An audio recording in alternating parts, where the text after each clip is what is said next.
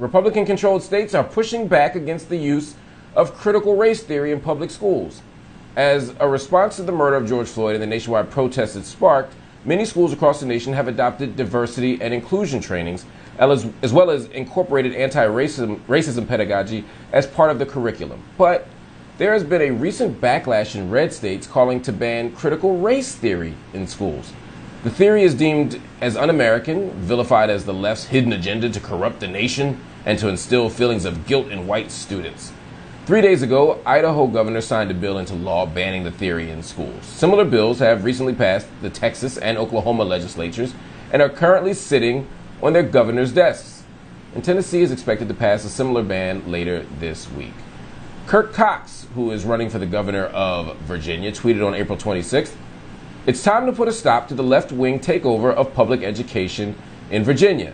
He then laid out his 7-point plan, which includes prohibit the teaching of critical race theory, eliminate its use as part of teacher evaluations, and restore race-blind, merit-based admission to Virginia's governor schools.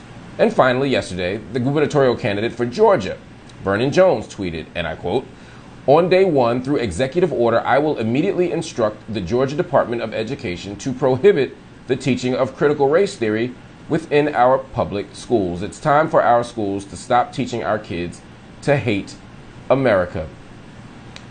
The man behind that tweet, Vernon Jones, he is here with me right now on Black News Tonight to have a wonderful conversation. Brother Jones, so good to see you.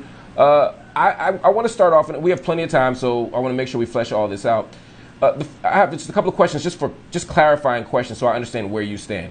You want to completely ban critical race theory in Georgia public schools. Is that accurate? That is accurate because of the contents of it. I think that it clearly needs to be reevaluated. What it is doing is just creating an environment that is hostile towards one race or another. And I don't think we should be in that posture. I think there's a way that we can strike a balance where no child is feeling like, hey, because of my race, I'm paying for something I had nothing to do with. So that's all. I just think it needs to be redone, revamped, and amended. Okay. What is critical race theory? Well, actually, I think it's different depending on who's teaching it and how they're teaching it. I think you can agree with that. We were taught that Christopher Columbus discovered America. Well, you and I both know that Christopher Columbus got lost. People are already living here. But there are those who are using their own ideology and their own party affiliation to go to the extreme. And that's all I'm trying to address here. But what does that have to do with critical race theory? Let me pause for 1 second. I'm trying to understand, though. You oppose critical race theory, which I understand. I'm just asking, what is it? What is the thing you define it? Like, for example, if I said I'm against creationism, I would say creationism is X, Y, and Z, right? If I said I was against the teaching of sex education, I say, well, sex education is X, Y, and Z, and I'd have a basis for it. What is critical race theory? Well, first of all, again, I can tell you, but it's left up to you to understand. I can't make you understand. The fact of it is, the critical race theory, even on its basis, should not be taught in our schools, period.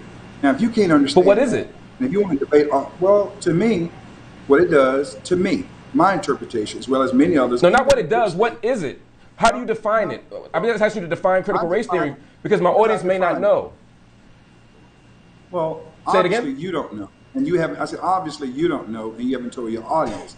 But again, how I see it and how it's been received. Well, then what is it then? No, what is it then? Okay, well, I'm happy to answer that for you, but you're saying just answer. I'll tell you what. Just answer for me. Let's not get into debate. Okay, I'm waiting for you to answer. Go ahead and answer. I will. Just hold on 1 second. Just answer. You're saying that on day one. Answer the question first. You answer the first question. I promise I'll answer your question. Well, I want you to answer before you move on. That's fine. But what is it? You can't tell your audience what it is. I think if you can't tell your audience what it is. Sir, I'm going to answer. Is that what you're saying, all sir? Right, in order you tell me you can't tell your audience. In order for us to have a conversation, we can't talk over each other, brother. I'm happy to answer your question, but I want to finish my question on my show. So what I'm saying is, on day one, you've made a statement that on day one, you're going to have an executive order to ban something, and you have yet to define what the thing is you're going to ban. I'm happy to answer it. I happen to have expertise in this area, but I would think because you are going to make you're going to make as an executive order a ban of something. I would think that you would have a definition of it. You've told me what it does. You've mentioned Christopher Columbus, which has nothing to do with critical race theory. Critical race theory. You asked me to answer your question. There's plenty of time. We can go 3 segments. We got all night, so we'll have all the time in the world, brother. I do want to answer. I didn't ask you for an editorial. I asked you to answer, and you went through editorial. And let me say this. First of all, I'm on your show. So critical race theory.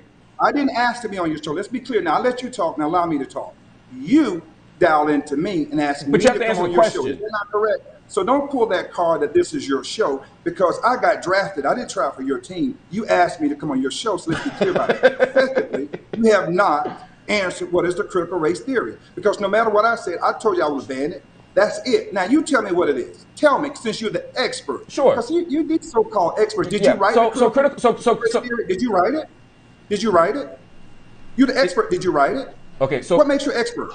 What makes you an expert? What makes me an expert is that for the last 15 years, I've been a trained scholar with an Ivy League PhD who has written and studied race. What makes me an expert is that I have lectured widely around the world on critical race theory. PhDs come a dime a dozen. So because you have a PhD, you're an expert. But what county? No, I don't actually. Actually, a PhD does make you an expert. Don't pull that PhD card. Actually, sir, what it says is that you walk around like you got a PhD, but you know what? You're just as dumb as 2 left shoes because you're a PhD. Whoa. We're not academic. Hold on, sir. Here's what we're not going to do. Here's what y'all got to mute his mic. Y'all got to mute his mic. Y'all got to mute his mic. This is what I'm saying. If you talk over me and call, we're not going to name call on the show.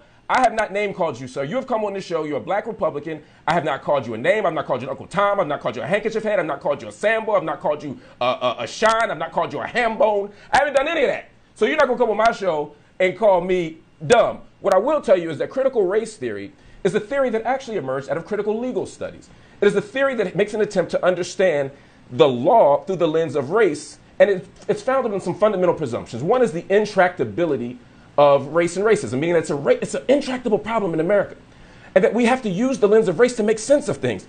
It also is based on the use of counter stories. Listening to as Derek Bell, the critical race scholar, said, the voice is at the bottom of the well to make sense of the world and to make sense of the law.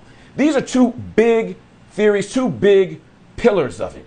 And so what we want to do, if you want to ban it, you have to explain to me why. But the problem is, all these Republicans, all of these scholars, all of these Republicans, all of these non-scholars, they say, I'm going to ban critical race theory, and they can't answer it. And then he says, well, if you can't answer it, then you must not know what it is. It's on some like he who smelt it dealt it kind of logic. The fact of the matter is he can't define it because he don't know what it is.